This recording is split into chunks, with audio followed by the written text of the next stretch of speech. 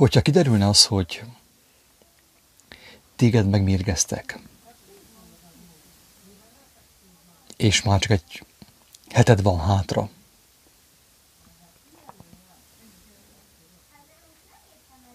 és jönne valaki egy olyan megoldással, hogy itt van egy másik méreg, ami semlegesíti az első mérget. Idd meg ezt is. Te mit csinálnál?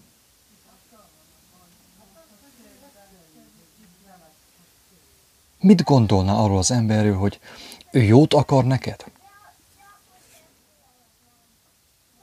Tehát, hogyha tegyük fel, véletlenül megiszol egy pohár víz helyett egy pohár sósavat, és égeti a gyomrodat. Tegyük föl, nem tömény sósav, hanem fel van oldva, és égeti a gyomrodat. És valaki azt mondja neked, hogy ne törődj, itt van egy pohár kénsav, idd meg ezt is. Te mit gondolnál, hogy az ember épp eszű, épp elmélyű, jót akar neked? Ő tényleg segíteni akar neked? Hogy egy pohár sósavra igyál még egy pohár kénsavat? Tudnál neki hinni?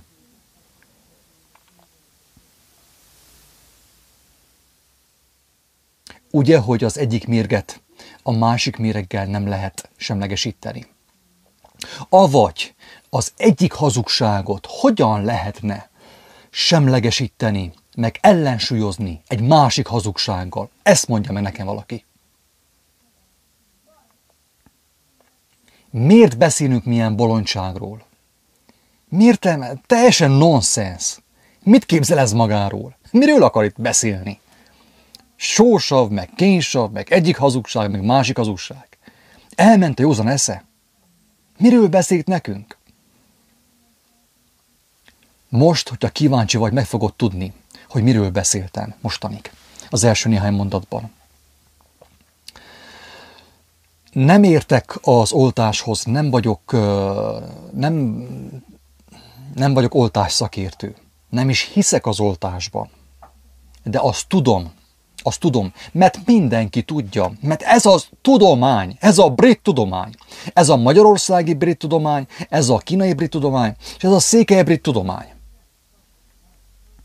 Hogyha egy vírus megjelenik, akkor azt kell csinálni, hogy legyengített vírus testecskéket tesznek bele az oltásba, hogy hozzá szoktassák a szervezetnek a láthatatlan immunrendszerét a vírushoz. És te ezt elhitted. Egy fehérköppenyes professzor mondta neked egy dokumentumfilmben, és te elhitted. És én is elhittem, voltam olyan bolond, és olyan őrült, hogy elhittem ezt. Pontosan, mint te. Elhittem. A tanárnő mondta, elhittem. Olvastam egy ilyen tudományos cikkben, elhittem.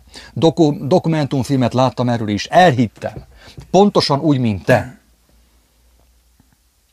Hogy a sósavnak a hatását, ha megittam egy pohár sósavat, véletlenül azt hittem, hogy víz, és nagyon szomjas voltam, és behúztam. Azt lehet semlegesíteni kénsavval. Azt tudom kémiából, hogy a savnak a hatását lehet semlegesíteni bázissal, lúggal. Tudomány szerint. De egyik savat egy másik savval lehetetlen. Egy hazugságot, egy politikai hazugságot, egy áltudományos hazugságot semlegesíteni egy másik hazugsággal. Na ez, ami lehetetlen. Érthető? Tehát, hogyha van vírus, egy ilyen fantomvírus, amiről beszélnek a brit tudósok, és a magyar brit tudósok, és a kínai brit tudósok, és az amerikai brit tudósok, amiről beszélnek a vírusokról, nem tudom, hogy 100 éve, vagy 50 éve, mit tudom én, most találták ki, nem olyan rég. Azt akarják elhitetni a tudomány nevében, a vallás nevében, a bölcsesség nevében. Azt akarják elhitetni, hogy az egyik vírust semlegesíteni fogod a vírussal, a gyengébb vírussal. A láthatatlan immunrendszeredet, amiről senki nem hallott, az egészséges emberek, az egészséges nagyszüleinknek nem volt immunrendszerük, de éltek is jó sokáig. Nekünk van immunrendszerünk, de tökéletlenkedünk. betegek vagyunk és haldoklunk. Egészségmániások vagyunk, vitaminfüggők vagyunk, és mindenfüggők vagyunk, és mégsem élünk, és mégsem vagyunk boldogok. A barátomnak, a nagyapjának nem volt immunrendszere, és most sincsen. De van egészsége, 90 nem tudom hány évesen. Vagy 80, körülbelül 90 évesen. Érted már a becsapás lényegét? Hogy elhitted azt az őrültséged a tudomány nevében, elmentél iskolába, hogy megtanuld ezt a bolondságot, ezt az őrültséget. Hogy a vírust, ezt a gonosz vírust, ezt a fantomvírust úgy lehet lefegyverezni, hogy kicsi víruskákat fecskendezünk be az emberek. Tehát ugye a vírusnak a magyar megfelelője az méreg. Tehát nem élő test, ugye most már a brit tudósok is bevallották, hogy hát fiúk, tévedtünk, nem él. Ez egy méreg. A mérget úgy semlegesítem, a benned lévő mérget, hogy az egyik méreggel semlegesítem a másikot. És ezt, amikor egy fehérköpenyes ember elmondta, doktor, professzor titulusokkal, elhitted. Én is elhittem, és több millió és több milliárd ember ezt elhiszi. Na, itt tart a tudomány, itt tart a spiritualitás, a bölcsesség, az emberi bölcsesség, az Istentől elszakadt bölcsesség, avagy az istentelen bölcsesség. Itten tartunk.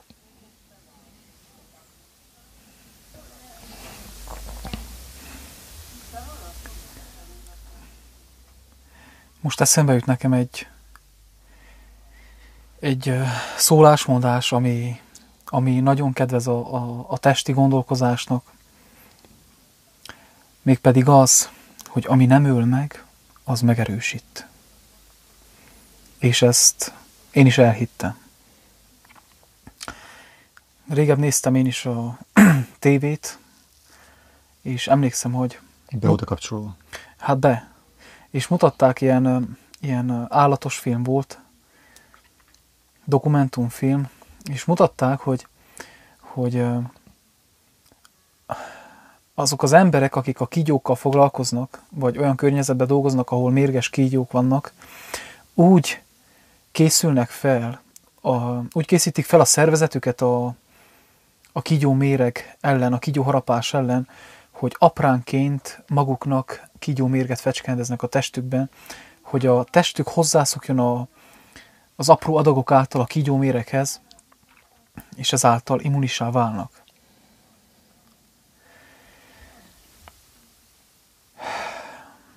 Jézus, amikor az igazságot szólta,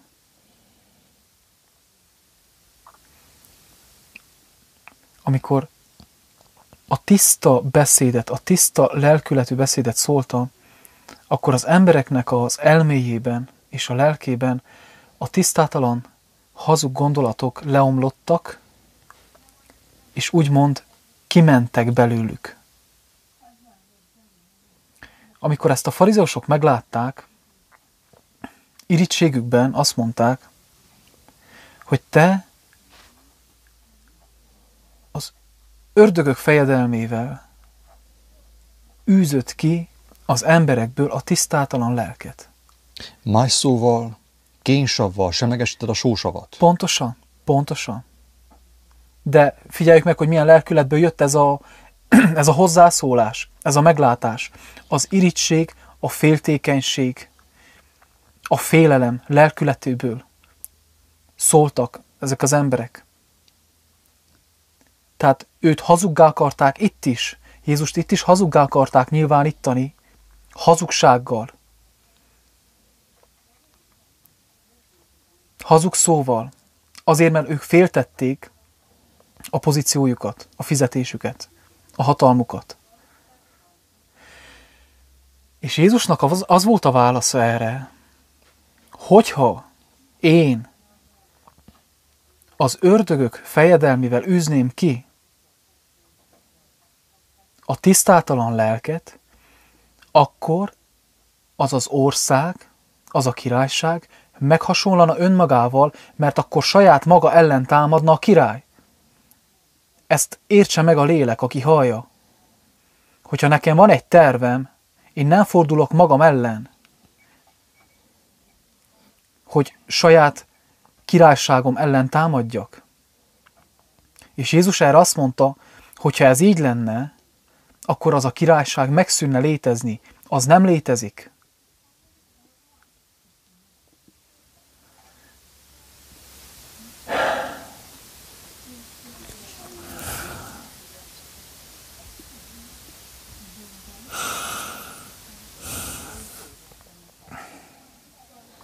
Tehát nem lehet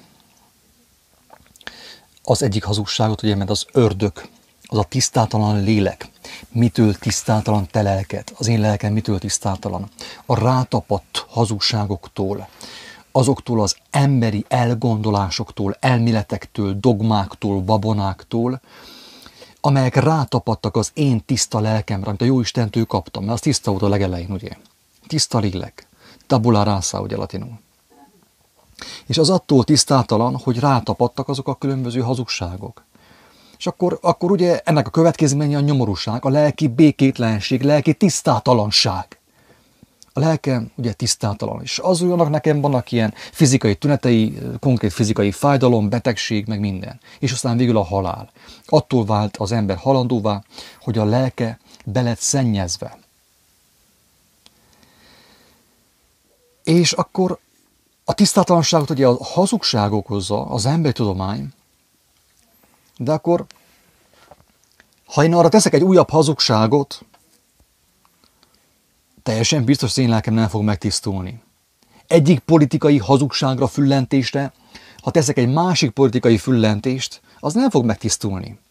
Egyik vallási dogmára, ha rá festek egy másik vallási dogmát, babonát, attól az nem válik igazságá. Továbbra is sötétségben marad a lélek. Tehát sötétséget sötétséggel nem lehet elűzni, sőt, gyarapítani lehet. A sötétség nem fordul maga ellen. Nem lehet megtisztítani a tisztátalanságot tisztátalansággal. És pont most is ez történik, hogy én, ugye ami történik, ezt hallottam, hogy a COVID-19 védőoltásban azok a méreganyagok, azokat a méreganyagokat tartalmazza kicsi mennyiségben, mint amit a COVID-19 tartalmaz. Ahogy a védőoltásban is szokták mondani, hogy minimálisan méreganyagokat tartalmaz, ami nagy mennyiségben megtalálható a természetben, azért, hogy az én úgynevezett immunrendszerem tudjon felkészülni rá. De viszont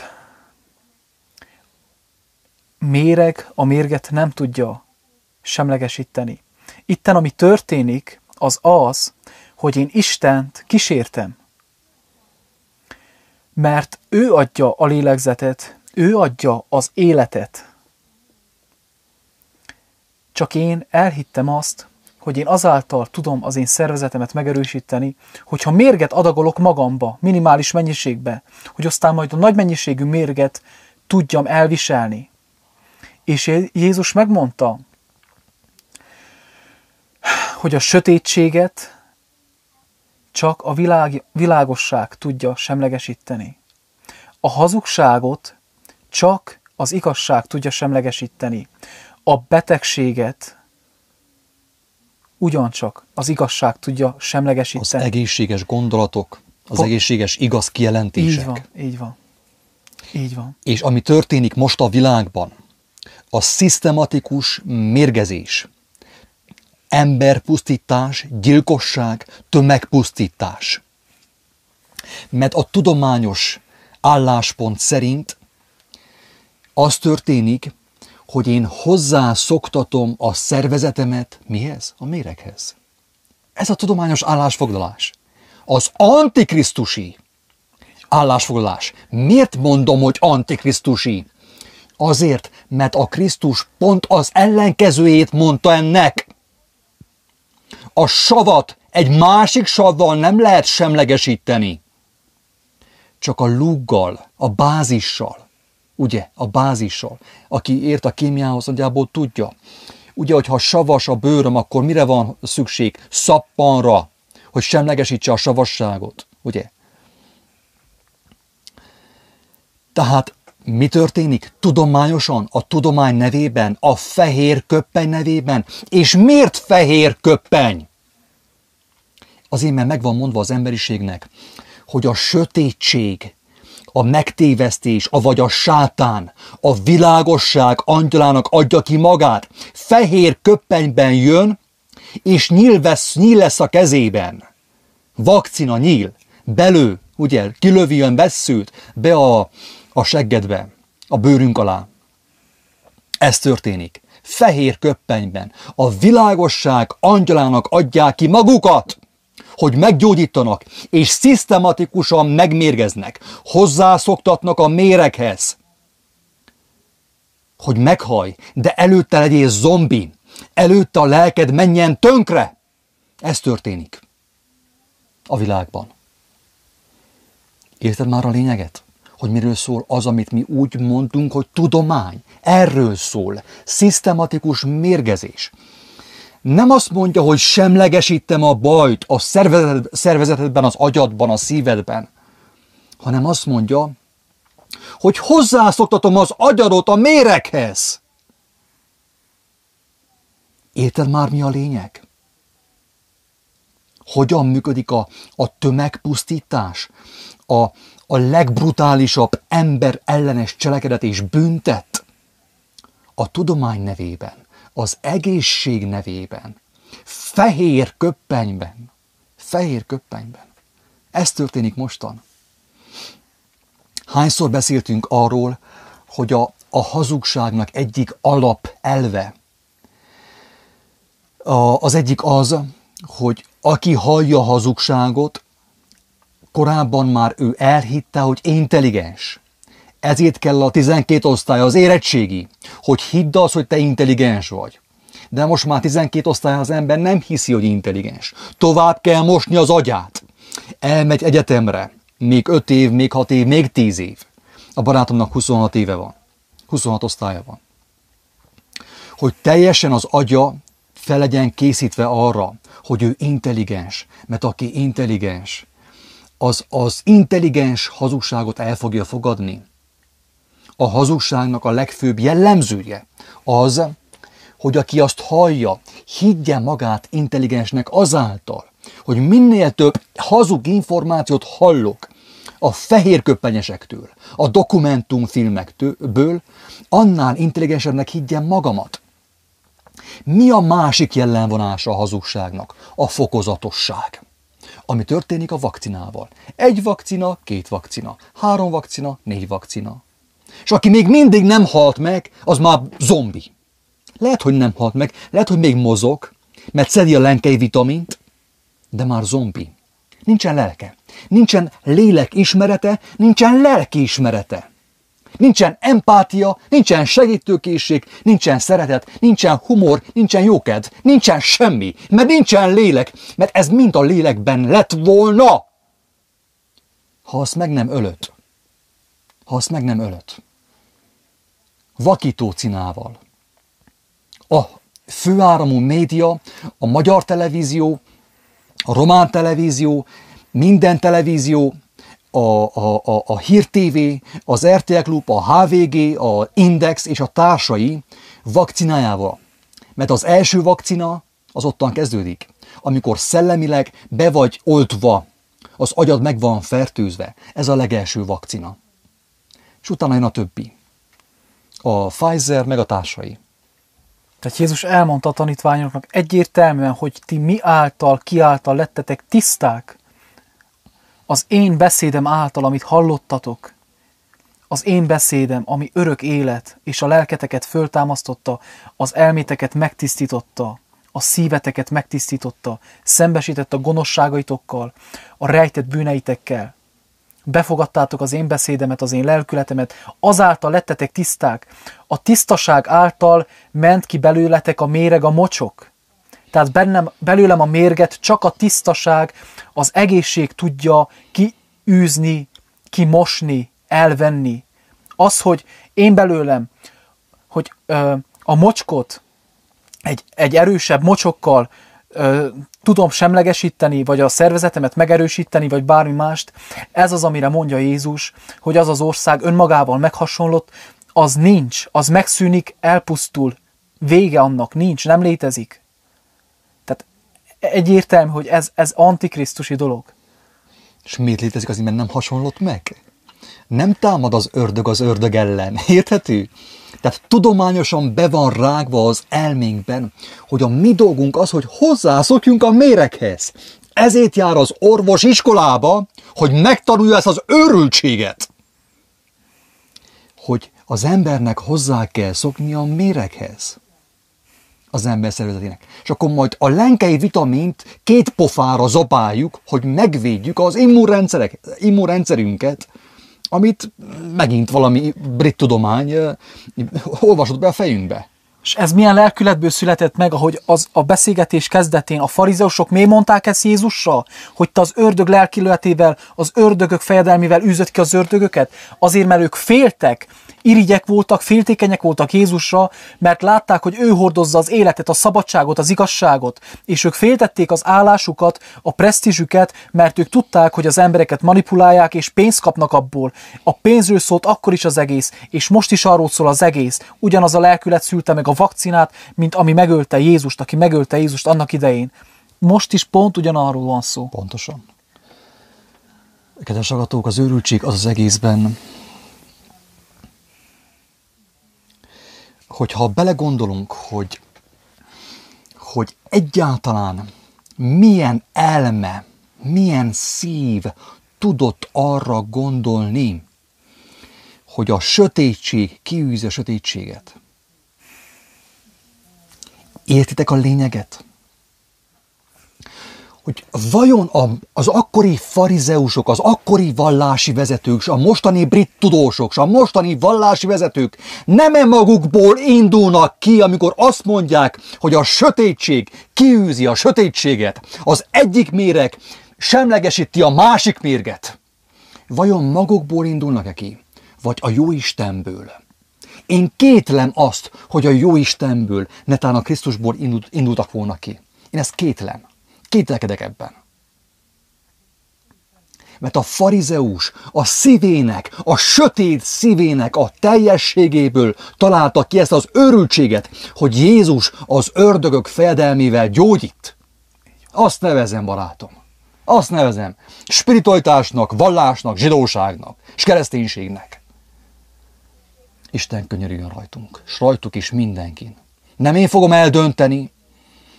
eldönteni, hála Istennek, mert ebben az indulattal nem tudnám eldönteni, hogy kinek van joga az élethez, és kinek nincsen. De az teljesen biztos, hogy nem magunkból szóltunk, nem magunktól szólunk, Isten lelkéből, még ha nem is teljesen tisztán, Isten és a Krisztus lelkéből szólunk.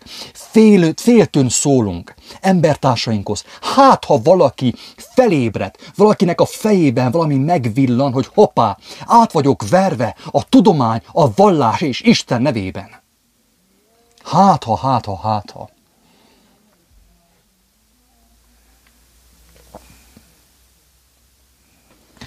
A legdurvább az, hogy a képetben mondják, hogy az a megoldás, hogy te szépen, fokozatosan hozzászoksz a méreghez. Még el is mondják, még azt sem tudod mondani, hogy te nem hallottad, hogy te szisztematikusan mérgezve vagy az oltások által.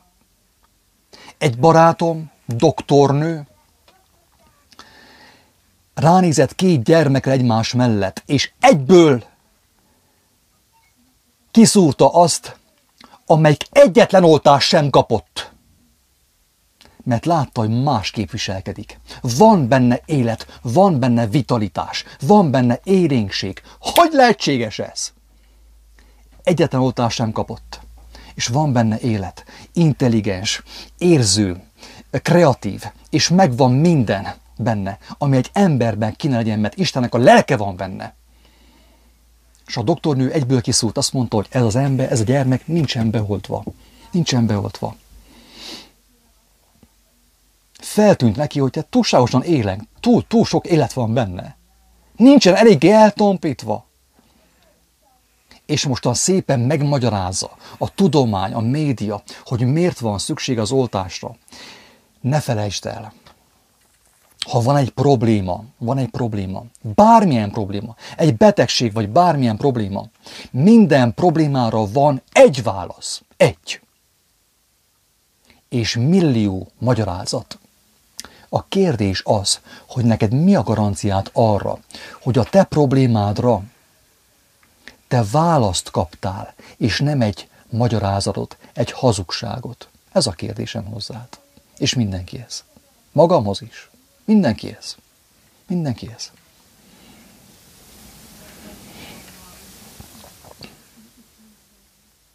Mostanában egyfolytában erről beszélünk barátaimmal. Addig, amíg az Úristen megadja nekünk ezt a kegyelmet, amíg itt vagyunk ezen a földön, erről fogunk beszélni. Hogy két út van, középút nincsen. Van az oltás, amit kínál számodra a főáramú média, a kormány, a vallás, a kereszténység, a hinduizmus, a buddhizmus, az összes vallásvezető szinte kivétel nélkül. Az összes szervezett vallás viszi bele az embereket a szakadékba, a feneketlen szakadékba, tömegessével. Boldog az az ember, aki semmilyen vallással nem találkozott egész életében. Talán ő még megúszza. Két út van, középút nincsen. Van az oltás, az oltottság, az Orbán Viktornak a verziója, a Johannis verziója, a Vatikán verziója, ugye az oltás, ugye a tágas út, így hívja Jézus, a tágas út, a tömegek ezt fogják választani, és van a keskeny út, az oltalom, a mindenható Isten oltalma, aki megkapta a mindenható Istennek az oltalmát, és felismerte és megismerte azt, nem fog tudni oltatni. Mert az oltalom nem fogja beengedni a mérget a szervezetébe. Sem a médiából, sem a professzoroktól, sem a vakcinából. Ma még dönthetsz. Ma még dönthetsz. Ma, ha hallod az élet hívó szavát, ne keményítsd be a szívedet, hogy megmenekülj. Hogy holnap még lesz-e lehetőséged, azt nem tudom. De hogyha ezt hallottad, neked most van lehetőséged arra, hogy fohászkodj, ne hozzánk fordulj. Mi nem tudunk megmenteni. Fohászkodj. Fordulj a magasságos Istenhez. Keresd az ő kijelentését. Olvasd az evangéliumot, kérj megértést. Gyermekként, szerítséggel és alázattal meg fogsz mindent érteni. Meg fogod kapni az oltalmat, és meg fogod kapni az oltalomigazolást. Az élet pecsétjét, az oltalomigazolást. És nem lesz szükséged a fenevad bélyegére. Mert itten két út van. A fenevad bélyege, az oltás, meg az összes többi, ami vele jár, vagy az élet pecsétje, az Úristen pecsétje, a Krisztus pecsétje. Ez a két út van. De teljes szívemből kívánom, hogy neked a magasságos Isten jelentse ki személyesen. Ha van benned még egy picike alázat, egy kis szerítség, hogy kérd Istentől a látást, a valóság látását, a saját valóságod látását, és az igazság látását, és megmenekülsz, teljesen biztos, mert Isten nem ember. Isten nem olyan, mint én, hogy egyet beszél és más cselekszik, hanem Isten, amit mondott, ahhoz tartja ő magát. Ő kijelentette magát a próféták által, Jézus által, az apostolok által, és minden alázatos gyermek fel fogja ismerni, meg fogja hallani az ő szavát, és meg fog menekülni. De akkor ne engedd, hogy emberek gondolkozzanak helyetted, hanem fordulj ma Istenhez, hogyha ma hallottad az ő életre hívó szavát. Ingyen kaptátok, ingyen adjátok. Isten áldjon, sziasztok! Zárójelben, ha netán, ugye, postscriptum, hogyha netán ezen kijelentések miatt letiltják a YouTube csatornát, megtörténhet, már több videónkat letörölték, és letiltották a tartalom miatt. Ha netán megszűnne a YouTube csatorna, tudjatok arról, hogy a blog egy darabig még működni fog, kiáltószó.hu/audio.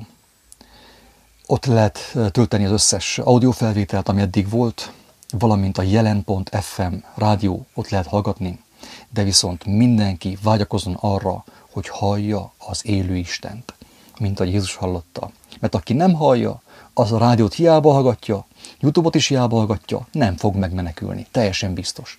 Ezt nem rossz indulattal mondom, nem gonoszsággal mondom, hanem féltő szeretettel, hogy megmenekülj. Isten áldjon!